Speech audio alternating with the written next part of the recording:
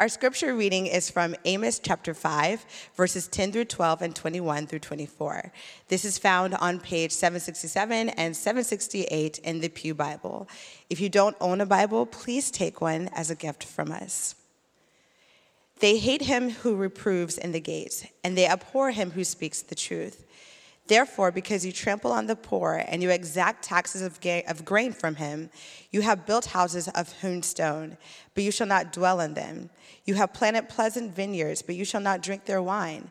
For I know how many are your transgressions and how great are your sins, you who afflict the righteous, who took a bribe and turn aside the needy in the gate. I despise your feasts, and I take no delight in your solemn assemblies. Even though you offer me your burnt offerings and grain offerings, I will not accept them. And the peace offerings of your fattened animals, I will not look upon them. Take away from me the noise of your songs. To the melody of your harps I will not listen. But let justice roll down like waters, and righteousness like an ever-flowing stream. This is the word of the Lord. Thanks be to God. Yeah, thanks, Krista, for reading Scripture and welcoming us. My name's Bill Gorman. I'm the campus pastor here at the Brookside campus, and it's great to see each one of you here this morning. Thanks for coming, especially if you're newer, if this is your first time. I know it's not easy walking into a new church or any church for the first time, so thanks for doing that. Thanks for being here with us. I hope you do feel welcome here among us at Christ Community. And want to begin our time just asking for God's help as we read and study His Word together. So I'd love to pray and ask Him for that right now as we come to study this passage that Chris has read for us. So Father in heaven, you are a God who gets things done by speaking. You created the world by speaking. You've made promises to us by speaking. And so to encounter your word is to encounter you in action, to encounter you speaking to us. And so I pray that as you speak to us through your word by the power of your Spirit, that we would receive and be changed and challenged by it. I pray that for myself and for every one of us here this morning. In Jesus' name, amen. Well, it has been an incredible week in Kansas City, hasn't it? I mean, to be going from coming back to the World Series for a second time, to get there by coming back from behind game after game, and then last Sunday winning it all, and then the parade celebration on Tuesday. I mean, an incredible time. 800,000 of your closest friends there. I mean, what an incredible day. We were there. Rachel and Lucy and I went, along with a couple of friends from our community group. And I have to say, it was one of the most incredible and, for a few minutes, terrifying experiences of my life. We arrived pretty early. We took the bus right from here in Waldo, just jumped on the Max and took it down to Maine by the Federal Reserve Building. We walked down the end of the street. So we got a great spot right at Pershing and Maine, kind of in front of Union Station. And we were there early, and there was people there, but it wasn't too crazy crowded. And so at one point, we had our friends save our spot with a chair. We said, we're going to walk across the street to Union Station, and we'll come back, and then we'll trade places, and you guys can go check out what's going on over there. Well, we hadn't been in Union Station for probably more than 30 minutes. By the time we walked out, the crowd had grown exponentially. And so as we began to try to make our way back to our spot, it took us like 30 minutes to cross the street and get back over there. And this is a point where you see, I'm not a claustrophobic person. I don't have problems with crowds. I'm fine on airplanes. But there was a moment when I had Lucy on my shoulders and Rachel was with me, and we were being pressed in on every side. And I literally started, my heart rate was elevated by breathing. And I was like, this is what it feels like to have a panic attack, to know that if I wanted to leave here, there's no way that I possibly could. I mean, in the end, we did make our way back to our parade spot, and it was fine. But I mean, what an incredible day celebrating. And how good is this for our city? I mean, Kansas City on display to the nation is an incredible place, and the jobs that will create, the energy that it's fostered, the unity that it's already fostered. We went and saw a movie out in Olathe yesterday, and everywhere in the movie theater, there was people wearing Royals caps and shirts and hoodies, and it's just, the city has been painted blue. And regardless of whether you're a sports fan, right? I mean, this is not just I'm a big baseball fan phenomenon. Everyone in Kansas City has been excited about the Royals. I mean, to be standing there unified with 800,000 strangers marveled at the beauty that God has given us in our city to have that, a sea of blue, and every one of us with something in common. And it's amazing that something so simple can bring us together, and it's going to be truly a day that I don't think anyone who is there will forget, that our city will forget for a really long time.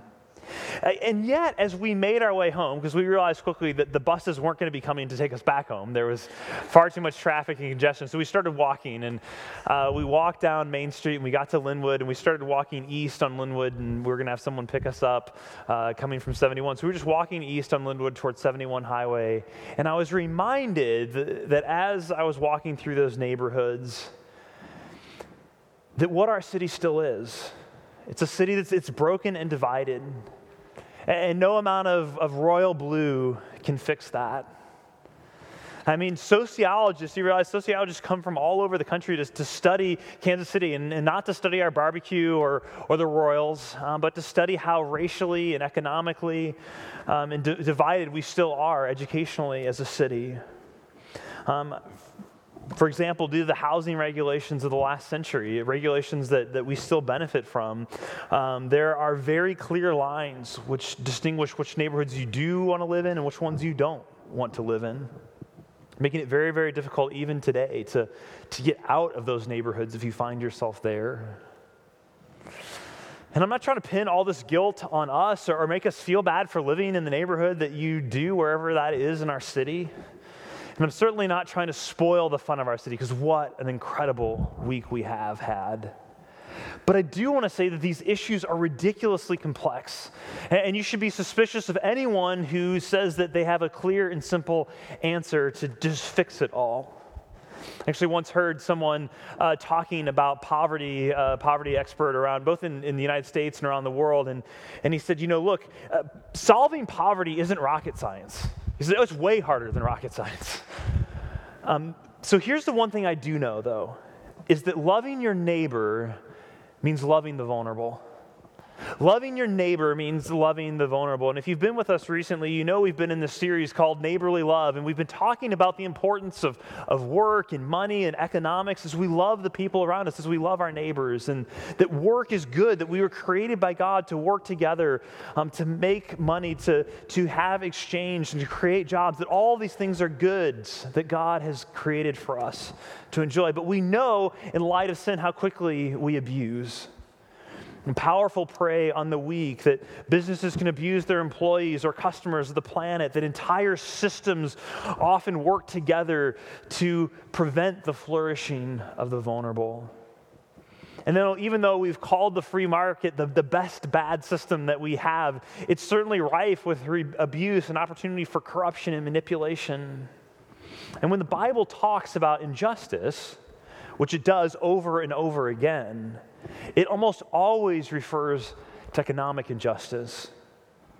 Either taking something from someone, or inhibiting the flourishing of others, or even just turning a blind eye to the problems around you. It's all injustice.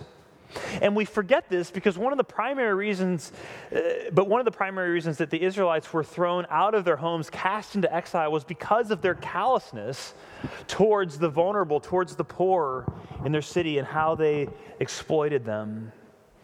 And so that's what the prophet Amos is writing about here in the passage that Carissa read for us.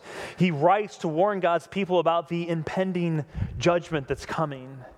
So I go ahead and invite you to turn to the book of Amos this morning, and go ahead and feel free to use the table of contents on this one, because even if you've grown up going to church your whole life, you probably haven't spent a lot of time in the book of Amos lately. So just turn to the front, find the table of contents, and look to the book of Amos in the Old Testament. And we're going to be looking at Amos chapter 5 in particular. So turn there. And what we're going to see clearly in these verses is that if you want to love your neighbor, you have to see the vulnerable. You have to be the vulnerable. We'll explain what I mean by that in a minute. You have to be the vulnerable, and then you have to stand with the vulnerable. So if you want to love your neighbor, you have to see the vulnerable, be the vulnerable, and then stand with the vulnerable. So first you have to see the vulnerable. But who are the vulnerable? Andy Crouch, he's a great writer on culture and power. He writes this. He says, the vulnerable are those who, because of the distorted reality of human societies, are most at risk of not flourishing. Vulnerable are those who are most at risk of not flourishing, not becoming what they're meant to be. So if you want to jot something down, just say the vulnerable are those who are least likely to flourish. The vulnerable are those who are least likely to flourish. And you can be vulnerable because of your age, because you're young, or because you're old, because you're unborn. You can be vulnerable because of your language, or your race, your gender, your sexuality, your marital status. You can be vulnerable because of the neighborhood or the country that you live in. You can be vulnerable because you have a mental or psychological or a physical disability. But the way that our city has been shaped, for many of us, it's easy to avoid seeing the vulnerable. And so it's also subtly easy to think that then somehow we're sort of off the hook. But Amos won't let us get away with that because, like us, Amos wrote in a time of great economic prosperity. And clearly, our country has been through a recession, but on the global stage, and for most of us here in this room, we experience relative economic prosperity. And again, for those with power, and again, that's most of us have some degree of power, especially in the time that Amos is right, things couldn't be better for those in power. And it'd be very easy to forget the forgotten. And the thing is here is it isn't just individuals in Amos's day who were taking advantage of other individuals and making them impoverished. It was actually entire systems designed to keep the rich rich and the poor poor. So if you've turned to Amos chapter 5, look at verses 10 through 12. It says, they hate him who reproves in the gate, and they abhor him who speaks the truth. So basically, Amos is saying, if anyone speaks out against injustice, they're hated. Therefore, because you trample on the poor, and you exact taxes of grain from him, you have built houses of hewn stone, but you shall not dwell in them. You have planted pleasant vineyards, but you shall not drink their wine. For I know how many are your transgressions and how great are your sins, you who afflict the righteous, who take a bribe and turn aside the needy at the gate. Again, Amos is saying, look, the judgment is coming because you've abused the poor and the righteous and the needy. That's what he's saying to the nation of Israel. This isn't one person taking from another. This isn't just someone robbing someone else. It's a group of powerful people redefining justice so that only that small group benefits. John Schneider, in his fantastic book, The Good of Affluence, he writes about Amos's situation specifically, and he says this: the political order was a monarchy gone over into tyranny, and the social economy, mainly based on the marketing of commodities, was completely under the control of the ruling elite. These rulers of Israel were in nearly omnipotent position of being able to set rates of taxation, fix prices, and generally bully their way around the economic precincts of the nation. Now, that isn't exactly the situation that we live in today in 2015 in Kansas City. But I think for us, what so often happens among those of us who have is that we tend to attribute poverty only to individualistic terms rather than thinking systemically. And the Bible does describe poverty in terms of the individual. And last week, Paul, in his message on work in the Proverbs, talks a lot about the sin of sloth and of laziness and how we ought to work hard and those things really matter.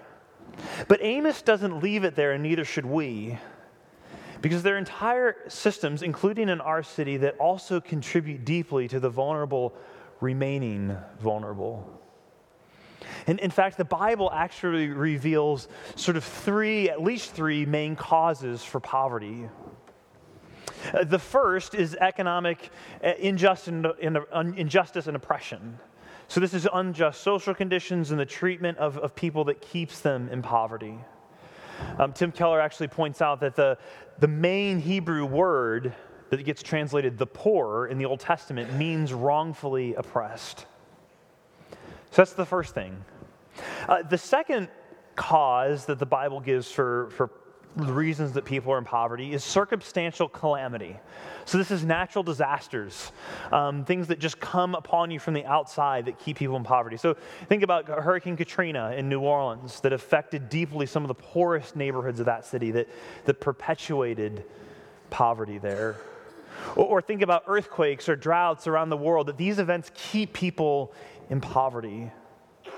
And then the third cause that you see in Scripture as you look through the whole of the Bible is that you see personal failure. One's own personal sin and failure can keep them in poverty. I mean, we make bad decisions. Poor people make bad decisions. Oftentimes, those of us who can make poor decisions that don't end up affecting us as much because we have more of a cushion to make bad decisions. But look, all of us make bad decisions, and sometimes that's a reason that you're in poverty. But here's the thing. When you look at the Bible and the examples that it gives, it's almost never just solely one of those things. They're almost always intertwined to some extent. There isn't just one single reason that someone's in poverty. But the trouble is, as people, we tend to think we want to find the one cause, and we think in terms of just one cause. And so conservatives tend to mainly think of the problem as personal failure, personal sin, and as a result, then they tend to be often then motivated by compassion. But that leads to paternalism and patronizing in their approach to working with the poor. Liberals, on the other hand, mainly see the problem as injustice and oppression and are motivated by anger and indignation. But this leads to bitterness and to frustration and hatred. Actually, at the end, both views become self-righteous. One blames the poor for everything, the other blames the rich for everything. I love how Tim Keller explains this. He says, a conservative ideology will be far too impatient and probably too harsh with a poor family and won't be cognizant of the more invisible social cultural factors contributing to the problems. A liberal ideology will not put enough emphasis on repentance and personal change. And so all of us here this morning, whether you find yourself more politically conservative or progressive, wherever you find yourself, we need to recognize that there are multiple causes and that poverty is complex when it comes to the vulnerable.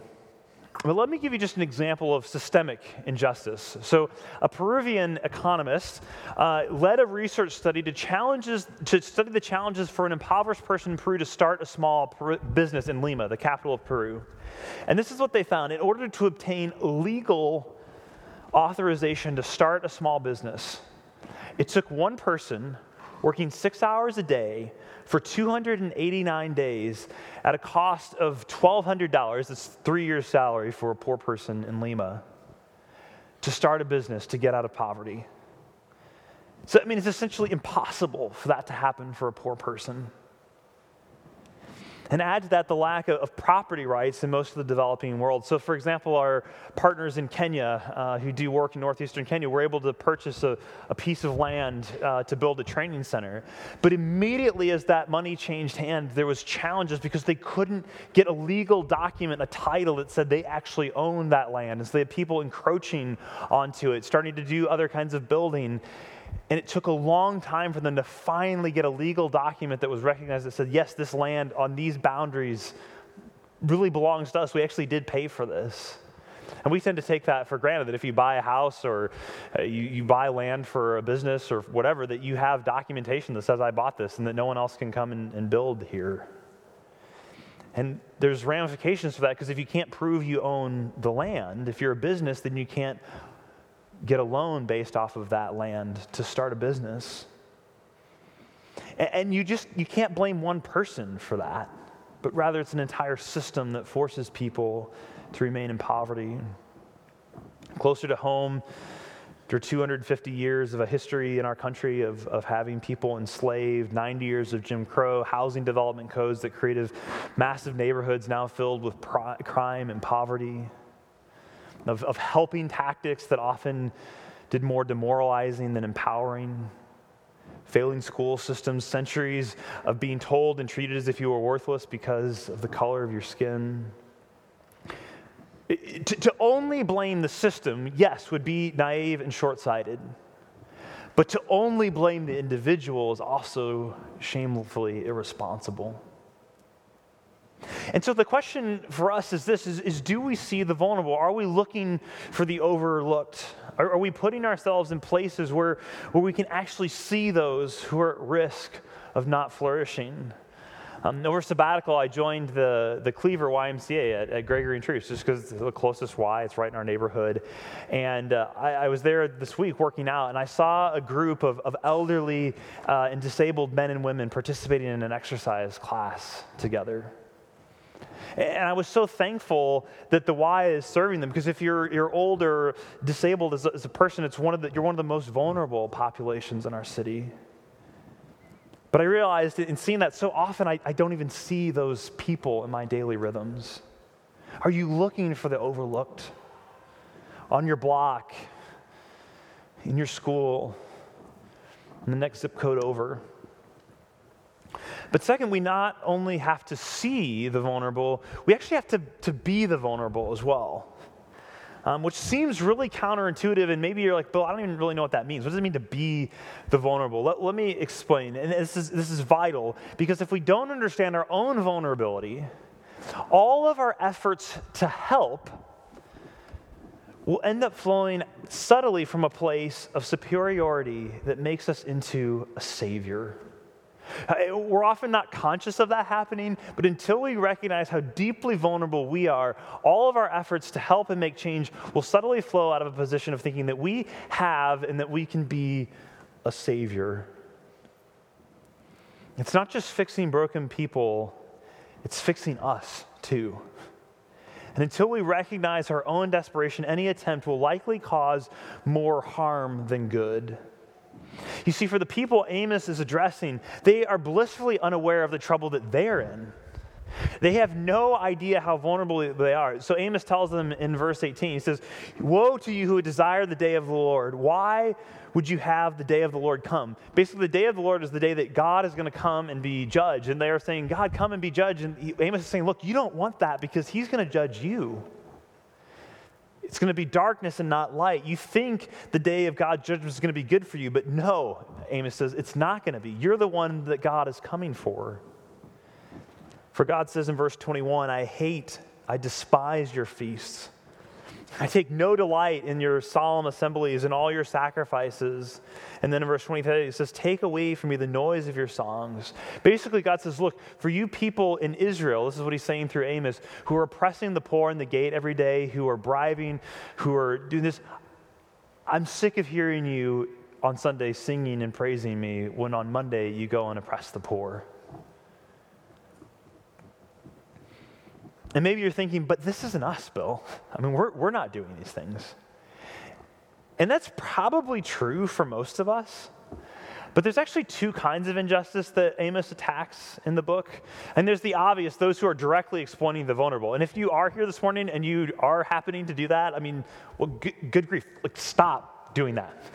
Don't do that. Whether it's your little sister and you're just picking on her because you're bigger than she is, or it's your friend because she's less attractive than you are, or if you're the people that you work with who don't have as much power or seniority as you, stop doing that. If you are in a position where you're actually directly oppressing someone, don't do that anymore. That could be your big application from Amos this morning. But Amos also condemns those who benefit from the exploitation of the weak. Like, they're not the ones doing it, but they get a nice kickback from it, or they experience benefit from it happening, even if they're not the ones actually doing it. And most of us have no idea the ways we benefit from the injustice of others. And that's why I hate preaching messages like this, because I don't want to think about that stuff. I just don't. I don't want to think about how I'm benefit or I'm complicit in the unfair treatment of others. That's really uncomfortable. I don't like doing it, but I know that I am. So for example, immigration, if you listen to this quote from the New York Times about a year ago, it says, there are many ways to debate immigration, but when it comes to economics, there isn't much of a debate at all. Nearly all economists of all political persuasions agree that immigrants, those who are here legally or not, benefit the economy overall. This means that most of us here this morning have money in our wallet to benefit in some way from the immigrants that are in our country, even while often their exportation goes unchecked. Or even think about pornography for that matter. And for those of you who are stuck in that mess, it often does feel like a victimless thing, and yet you're fueling an industry that leads to human trafficking. Look, if you're bent out of shape about modern day slavery, the first thing you need to do is say no to the sex trade on your computer and not buy the lie that the women or even the men want to be there. So do you see and understand the ways that all of us, whether we want to or mean to or not, are caught up in systems, structures, our own sinfulness that make us complicit in the oppression of other people here and around the world? And frankly, if you're already feeling overwhelmed by this, and if you're thinking, gosh, well, I should have just stayed home and raked the leaves this morning. This is not what I wanted to come in here and talk about this morning. I'm with you. I wish I could have stayed home and raked the leaves this morning. The back is crazy. I got to the front the other day, but the backyard is still covered in leaves. But believe me, I wish I were home doing that, because this is overwhelming to me. This is not the stuff that I would just choose to preach on, but it's there. It's in God's Word. And so perhaps the most important next step from us, for all of us in the summer, and for most of us, is to repent and to lament. To repent from our lack of awareness of the ways that we benefit, the ways that we're guilty, but also then to lament with the vulnerable, to cry out to God with them, to say, God, how long, O Lord, will you allow these situations, these circumstances to continue? Because often we rush to solutions, but before we can solve anything, we've got to weep with the broken, and we have to own our own brokenness in the midst of that. To cry out over the 3,000 abortions daily in the U.S., the 105 murders in the Kansas City metro area so far this year. In fact, Paul Brandis, our associate pastor, told me just last night someone was murdered, shot and killed just 2 blocks from their house. So I guess it's murder 106. You see, when we recognize our own vulnerability, we repent and we lament. When we recognize our own vulnerability, how broken, how weak we truly are, we repent and we lament. And when we've begun that, and only when we've begun to do that, are we ready to stand with the vulnerable. So see them, be them, and then stand with them. Because loving your neighbor means loving the vulnerable. So if you go back to verse 24, Amos says, "But let justice roll down like waters, and righteousness like an ever-flowing stream." And this begins individually, personally, caring about people more than we care about making or saving money. Longing for all to flourish, and not just those who are part of our family or our tribe or our group, but even those we disagree with. Because Jesus says, look, this is what the gospel does. It actually makes you love your enemies. He says, look, everyone loves the people who are like them. But when the gospel really begins to get into your life, you even love those who are your enemies. So how do we actually go about doing this? What does it look like to do this work of justice? Well, Tim Keller, again, describes 3 levels of doing justice. He's got a great book called Generous Justice, and he has sort of 3 levels of doing justice. The first is relief. That's feeding the hungry, giving shelter to the homeless, providing some sort of safety net for the most desperately vulnerable in our city and around the world. But it's a Band-Aid, not a solution, right? But sometimes you have to give the Band-Aid. You have to stop the bleeding, save someone's life in that moment. But as evangelicals, that's where we've tended to stop. So we're good at giving money. As evangelicals as a population, if you study generosity, are some of the most generous people in our society. We're good at giving money, but we tend to stop there. But money is not the solution. In fact, Oxford-trained African economist Dambisa Moyo, she's widely respected, and she argues that foreign aid is actually one of the main causes of continuing poverty in Africa. That's because money is needed for relief, but it almost never addresses the underlying problems. Which brings us to the second level of doing justice, which is development. Actually making things better so that the relief money isn't needed. I mean, at home here, that could be tutoring a child who's not getting help with their homework. It could be establishing a business in an impoverished neighborhood or a low-income neighborhood to provide jobs. It could be supporting a child through Compassion International or World Vision or any number of programs that not just provide relief to children, but actually do comprehensive community development in their neighborhoods. And then the third level, so you have relief, development. The third one is social reform. This is actually the long, slow work of changing laws and systems, like William Wilberforce with the slave trade in England. Laws that make human trafficking harder, abortion more difficult. Laws that help that guy in Lima, Peru, and so many other countries start businesses and get titles to land that protect immigrants and other minorities.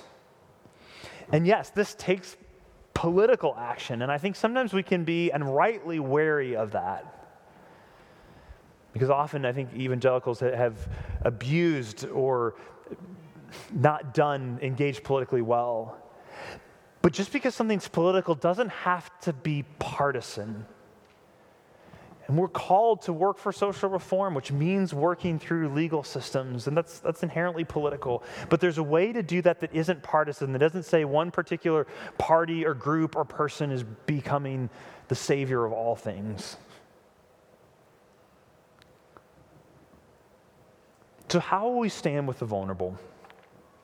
As a church, we want to be a part of all three of these, of relief, development, social reform, both locally and globally. And I'd encourage you to check out our website to explore different ways that we're connected with partners who are doing that kind of work here in our city, as well as our partners who are doing that around the world in different places. And we plant churches in neighborhoods for the good of those neighborhoods. And we don't want to isolate ourselves from the problems of our world, nor do we want to naively believe that we can easily answer to ridiculously complex scenarios. And we don't want to make these issues all about politics either, because these are fellow human beings made in the image of God. And these issues of economic injustice and poverty and oppression, these were biblical issues long before they were political buzzwords. I realize that our individual responses this morning may be very different for all of us, depending on where we're at, what our station of life is, where we work, how much influence we have, all that. Just don't ignore what Amos is calling us to. So here's another easy next step. I'd encourage you, we have all the content from our Common Good 2015 conference is now posted and available through our Right Now Media channel. And you'll be getting an email shortly, if you haven't already, about how you can access that content. And at very least, please watch Brian Fickert's first talk. It's probably the best 45 minutes of discussion of poverty that I've ever heard. Brian is an economist as well as a theologian, and it's so helpful, as well as another talk there, Stan Archie's discussion of race in Kansas City. All talks that are there are great, but I would start with those two. And the reality is most of us here are flourishing, at least economically. I mean, again, this isn't true for every single one of us. For most of us, we have enough money to get by. We have had or have access to education, influence. Essentially, we have power. And that in and of itself is not a bad thing. In fact, it's a really good thing. But the question is always, who am I using my power for? You see, the question we always have to ask about power is, who is flourishing because I have power? Our goal shouldn't be to try to give up power, but to use the power that God has entrusted with us to see that the vulnerable flourish. So who's flourishing because you have power? Just you, or are you using that not just for your own gain, but so that also others may flourish? Now, I'm sure that all this feels overwhelming and uncomfortable, at least it does to me this morning. But this is why we have to remember that we are vulnerable. Every one of us. And the good news of the gospel is that Jesus stands with you. In fact, Jesus only stands with the vulnerable, because until you recognize you are vulnerable, Jesus doesn't have anything to offer to you.